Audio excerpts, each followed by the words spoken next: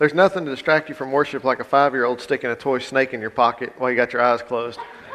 If you weren't awake, that'll do it. Hope everybody's doing well today. It's good to see you. Ben and I were joking right before the service. We get started, and it was my family, the band, and the Millers. And this happens a lot, and then I get up here, and poof, everybody's here. So, glad y'all are here. Glad you're with us this morning. So, last week, beautiful Sunday, we got to dedicate Maddie and Jake in Cyprus, and that was really exciting. We looked at Hebrews chapter 4, and we talked about the promised rest. And so we're going to talk some more about that today as we move forward in chapter 4. But I wanted to kind of recap just a little bit on where we left that off, because God's made some, and I love our children's stuff has been focused on God always keeping His promises. The scripture that Leah read this morning, and thank you, Ben, for your testimony. I am going to tie all that together. It was perfect for today.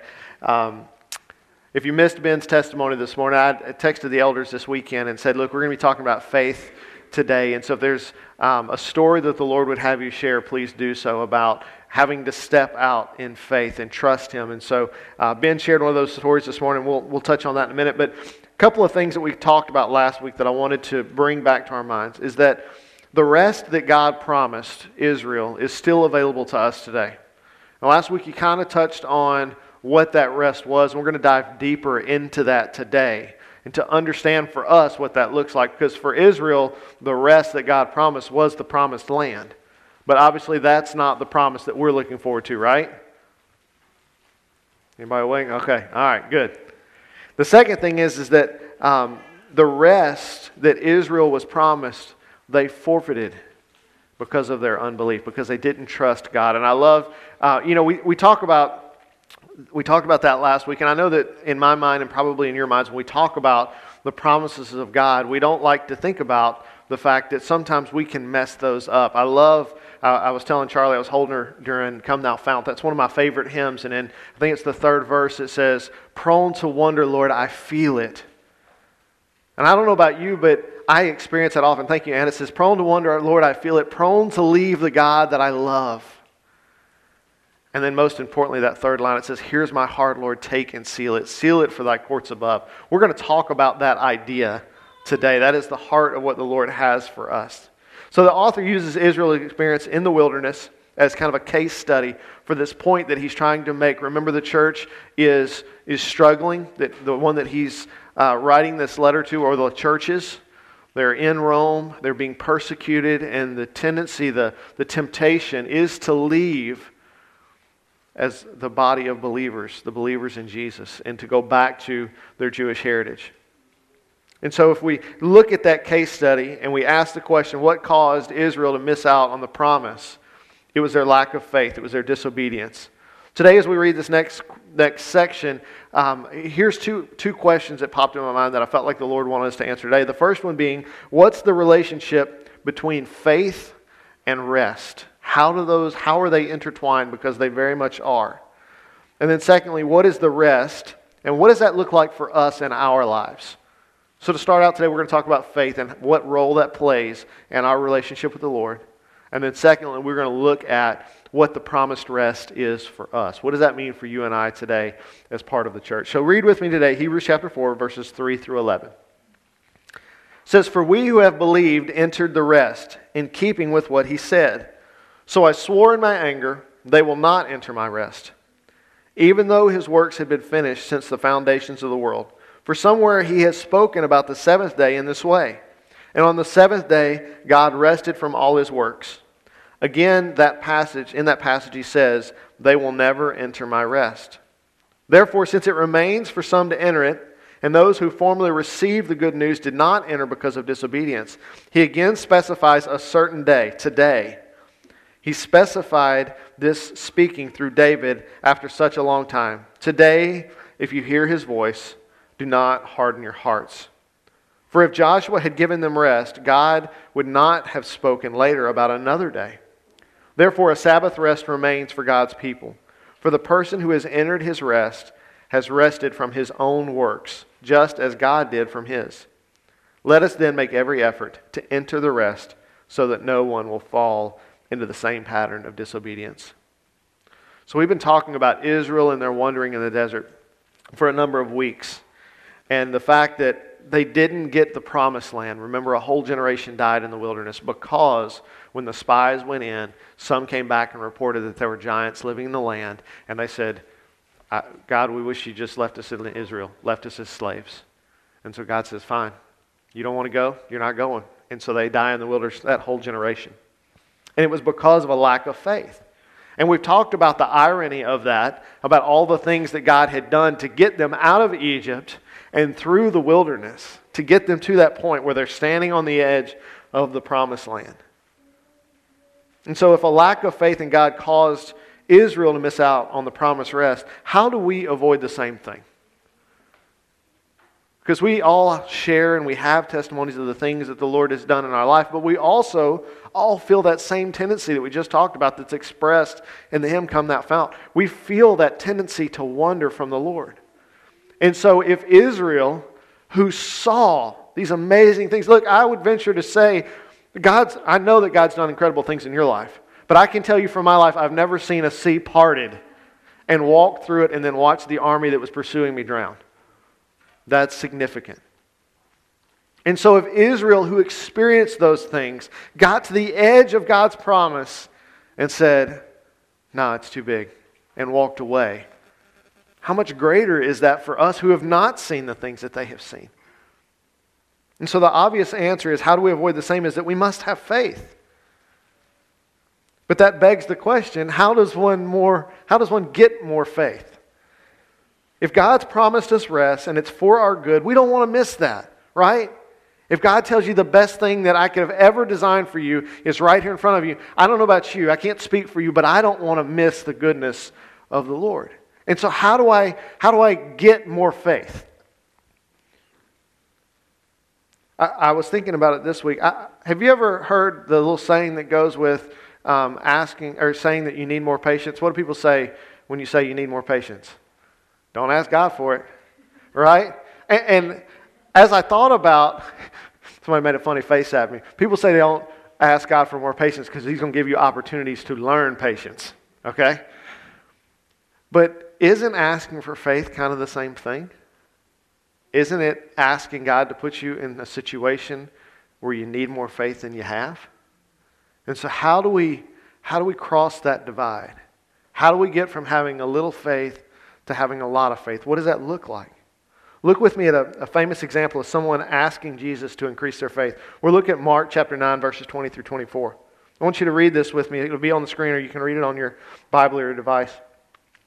It says, So they brought the boy to him, and when the spirit that was in the boy saw him, it immediately threw the boy into convulsions. He fell to the ground and rolled around, foaming at the mouth. How long has this been happening to him? Jesus asked the father. From childhood, he said. And many times it has thrown him into the fire or water to destroy him. But if you can do anything, have compassion on us and help us.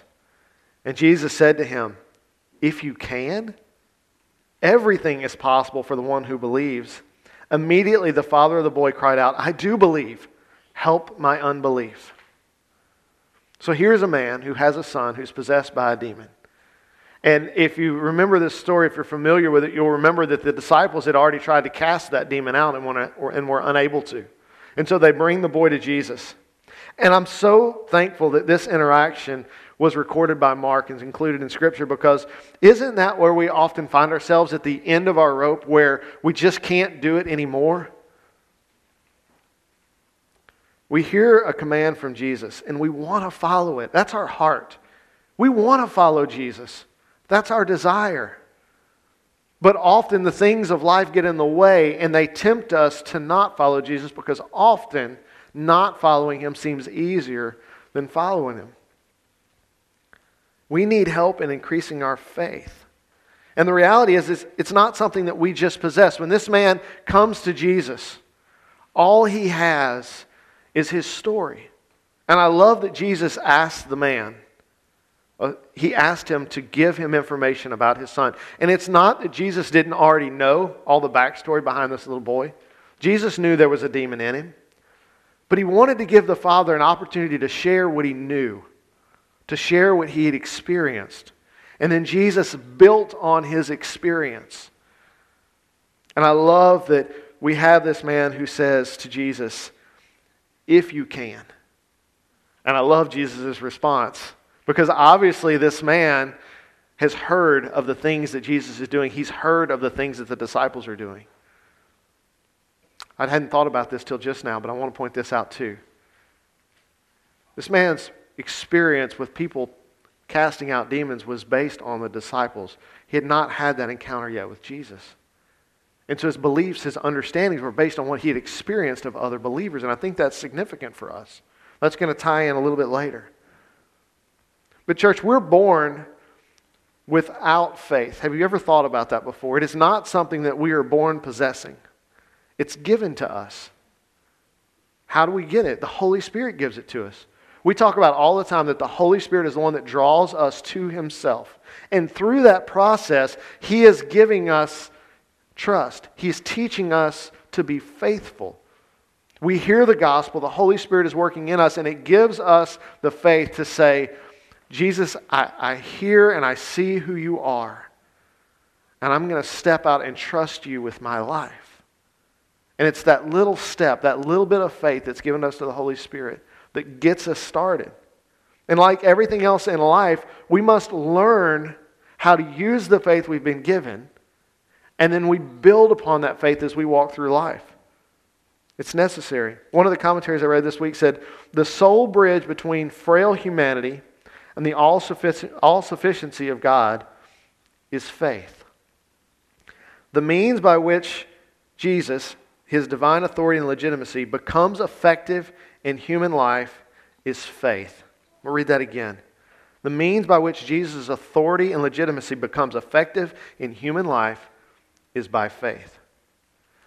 The statement that everything is possible to him who believes must appear to the Father as an elusive hope. However, for the faith he needs to heal his son is a faith that he does not have, or so he thinks. You see, the reason the father of this boy says to Jesus, if you can, is because he does not have the faith that is necessary. But he realizes it. And what's his response? He says, help my unbelief. I want to believe, but help my unbelief. Church, Jesus' authority only becomes effective because of our faith. That's what Jesus is trying to help us to understand. Our faith plays a significant role in His work in our lives. Mark shows us in this story that the boy's father did not have enough faith. And this is why he says, if you can. Jesus' reaction to that statement is priceless. He says, if you can, everything is possible for the one who believes. So what is Jesus saying here? Okay? Which part of the equation is lacking? Is it Jesus or is it the man? Obviously it's the man, right? So he's pointing us to something.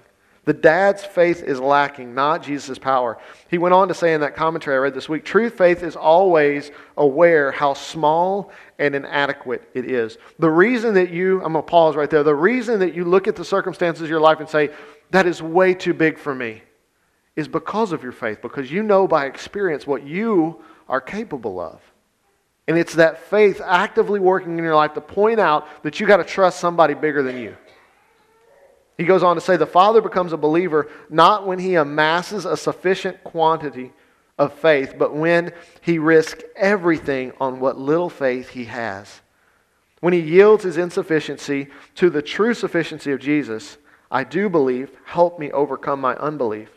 The risk of faith is more costly to the Father than bringing His Son to Jesus. For He can talk about His Son, but He must cry out for faith. True faith takes no confidence in itself, nor does it judge Jesus by the weakness of His followers. It looks to the more powerful one who stands in the place of God, whose authoritative word restores life from chaos. True faith is unconditional openness to God, a decision in the face of all to the contrary that Jesus is able. That's what I sent to the elders this week. Because as I read that, I thought, man, think about what that means for us as believers. We know that God's going to ask us to do things that are bigger than we are. But Scripture is telling us the things that we need, Jesus is waiting on us to ask Him to provide. He's not asking us to pull ourselves up by our bootstraps, to get enough grit to make it happen. He's asking us to ask Him to do it for us. That small amount of faith is significant.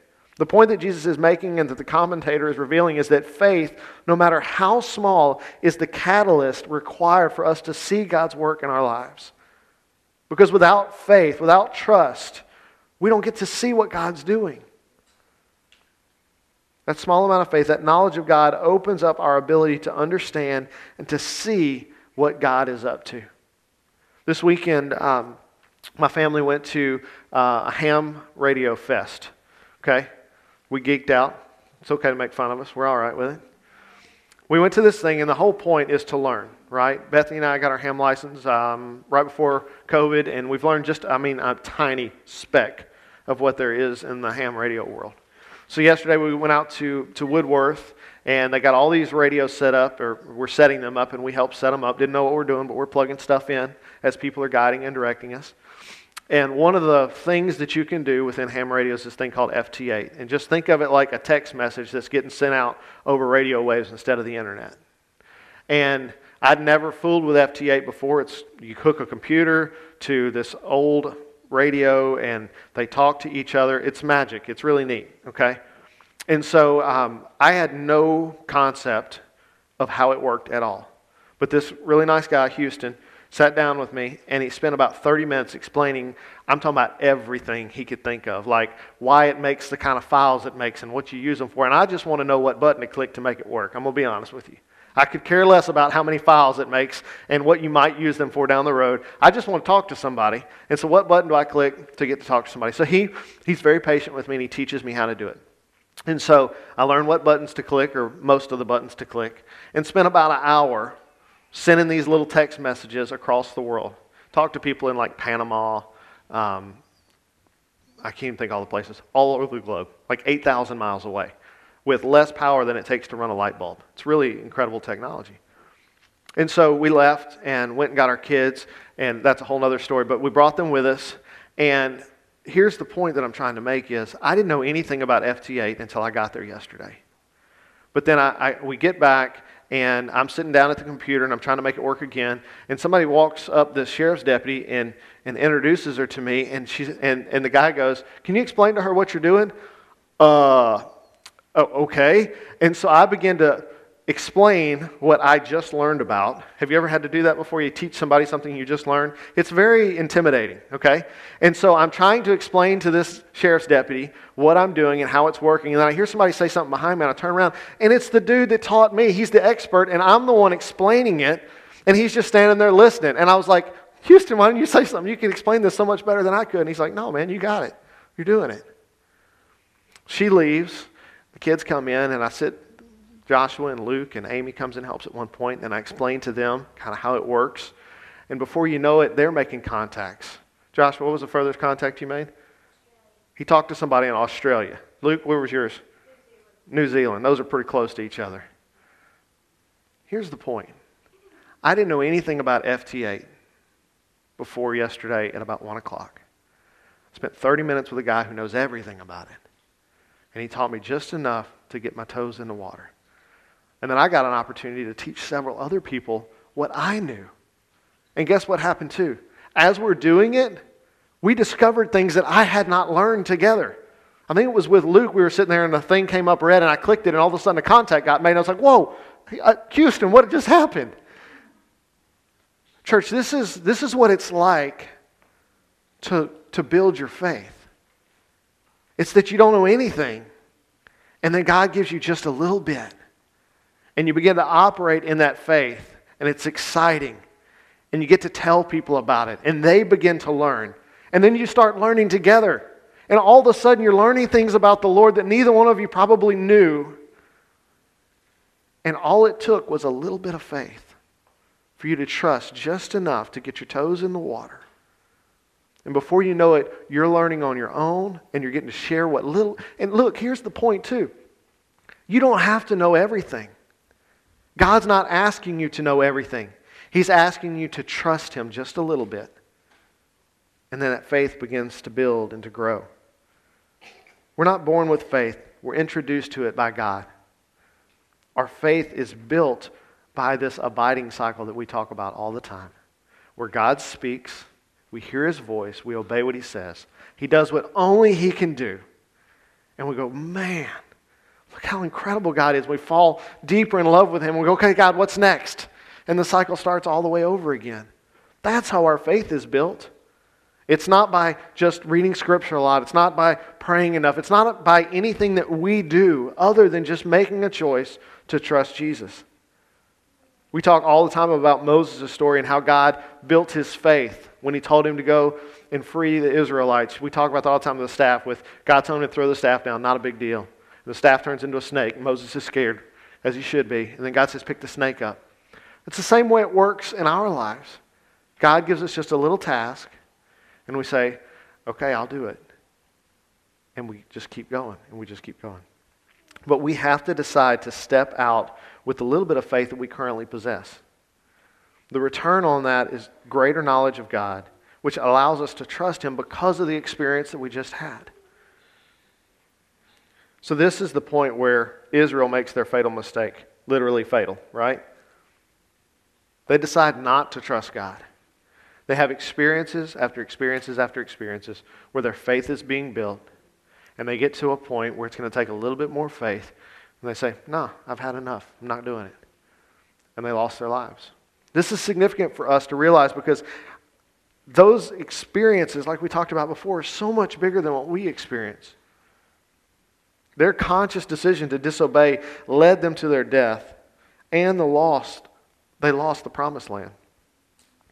So God has promised us rest, but we only enter that rest when we step out in the little bit of faith that He's given us. So to answer our first question about the relationship between faith and rest, is that without faith we are unable to experience God's work or His rest. That's the bridge, is that you cannot have rest without faith. And so we must grow our faith. And we just talked about how to do that. So what is rest? Let's talk about that for a minute. Obviously for us it's not the promised land. One of the commentaries I read this week says, thus the imagery of rest is best understood as a complex symbol for the whole soteriological or salvation process that Hebrews never fully articulates, but which involves both personal and corporate dimensions. Listen to this. It is the process of entry into God's presence, the heavenly homeland, the unshakable kingdom, begun at baptism and consummated as a whole eschatological, which is the end times. So rest is this. It's God's presence. Rest is the kingdom of heaven on earth, and it is heaven itself. We take that very first step of faith, trusting Jesus with our life through salvation. That's the point where it begins. The Holy Spirit works in your lives, and you take that little bit of faith that He gave you, and you trust Him, and you ask Him to be the Lord of your life. And so through that, we're now able to enter into God's presence, not because you did anything except trust. You had faith. And now you're a citizen of God's kingdom here on earth, and we also look forward to after we pass, we'll be with Him in heaven.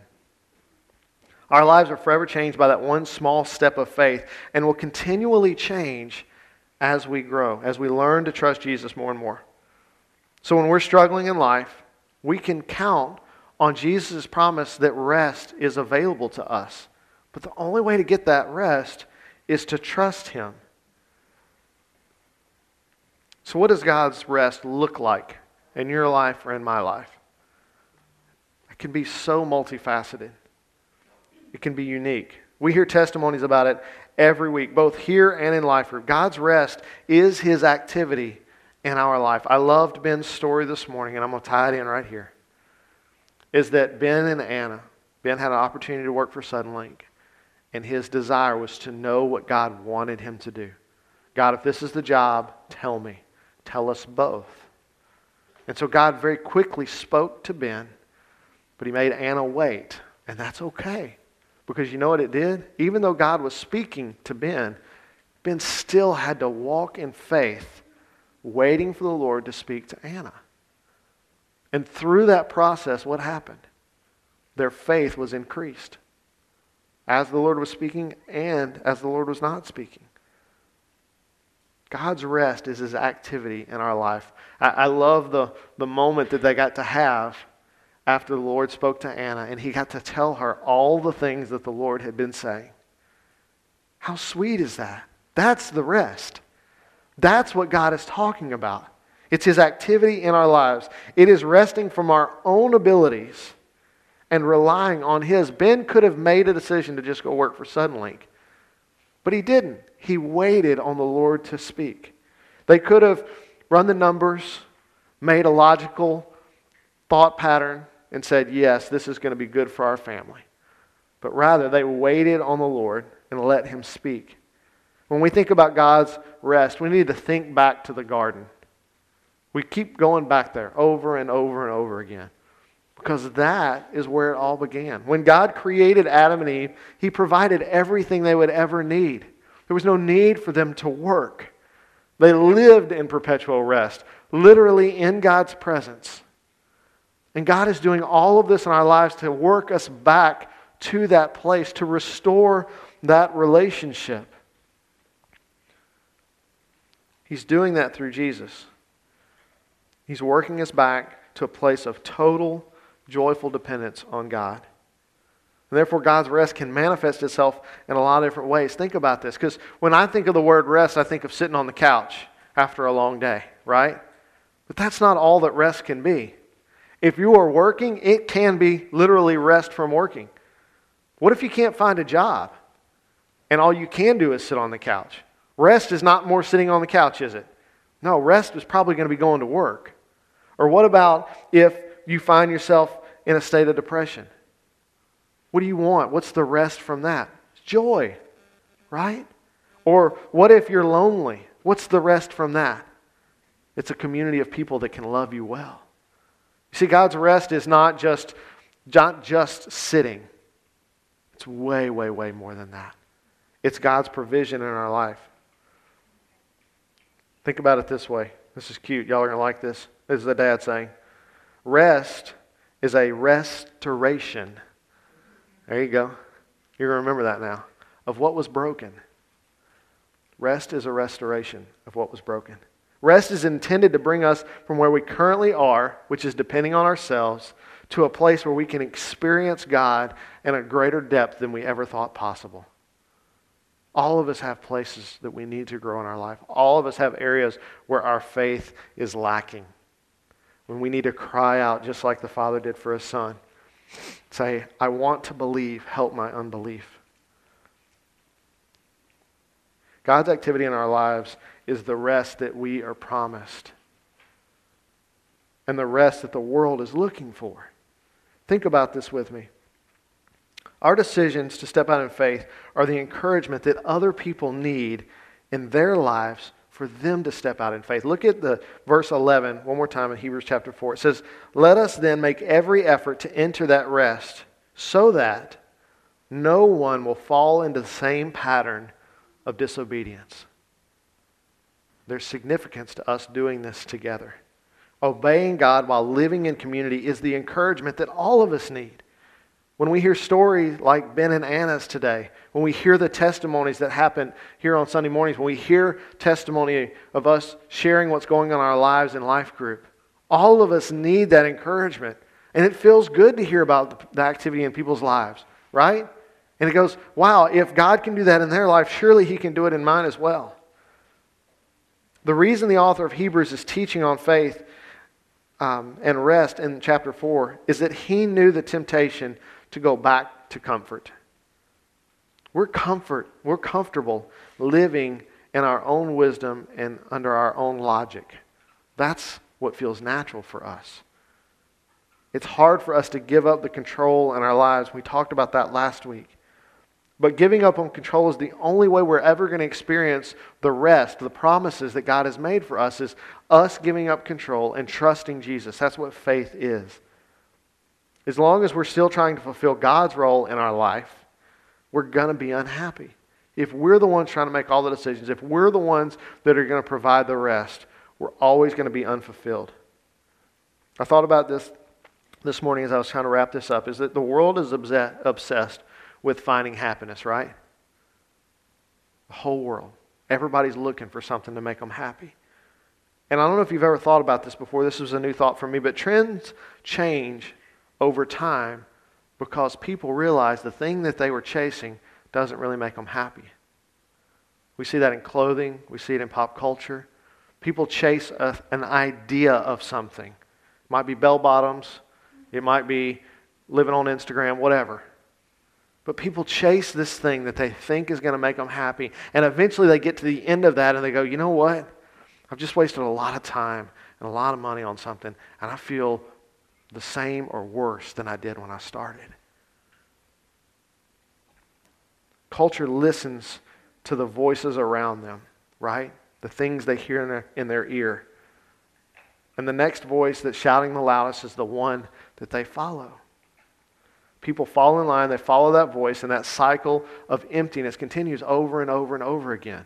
Those loud voices these days, we call them influencers. People are saying, you want to be happy, make your life just like mine.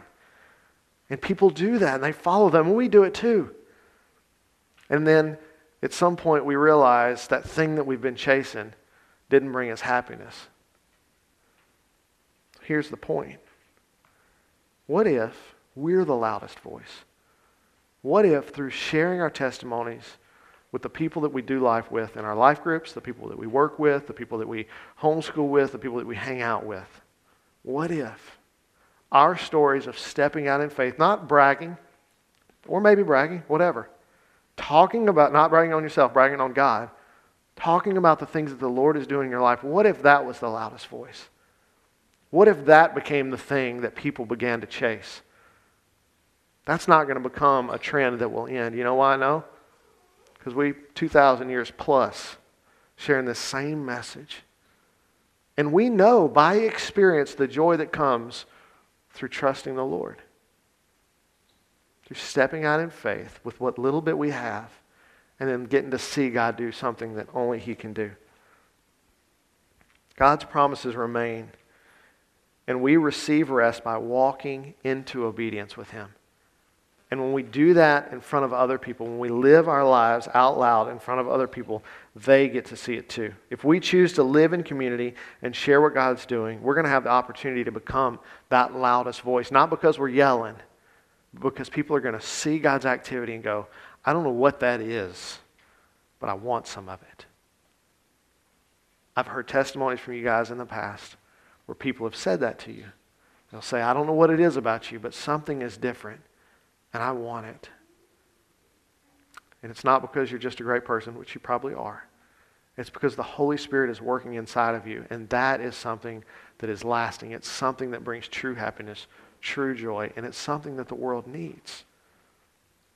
So God's made this promise to us, to the world, for this rest, for His activity, to get us back to the garden where He is the provider. He is the sustainer. Not us. And the way we help people find that is by stepping out in faith just a little bit and trusting the Lord and then sharing that with other people. God's promise of hope, of rest, is still available to all of us today. God wants us to join Him in that rest, and He wants us to bring people with us as we do that. That's our challenge for this week, church, is to just trust the Lord this week, tomorrow morning, today. With whatever the Lord's speaking in your life, trust Him, step out in faith, and then tell people about it. Let's pray.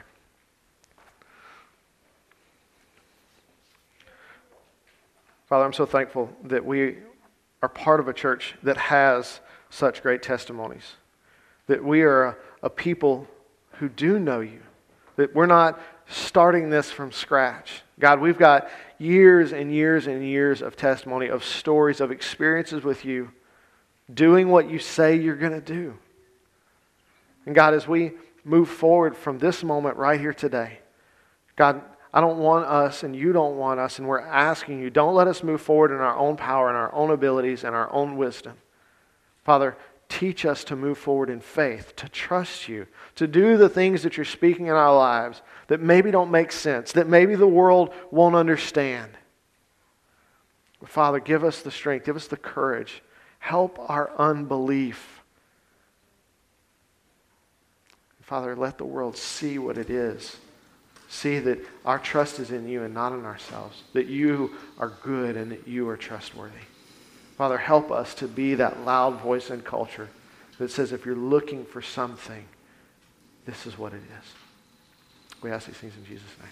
Amen.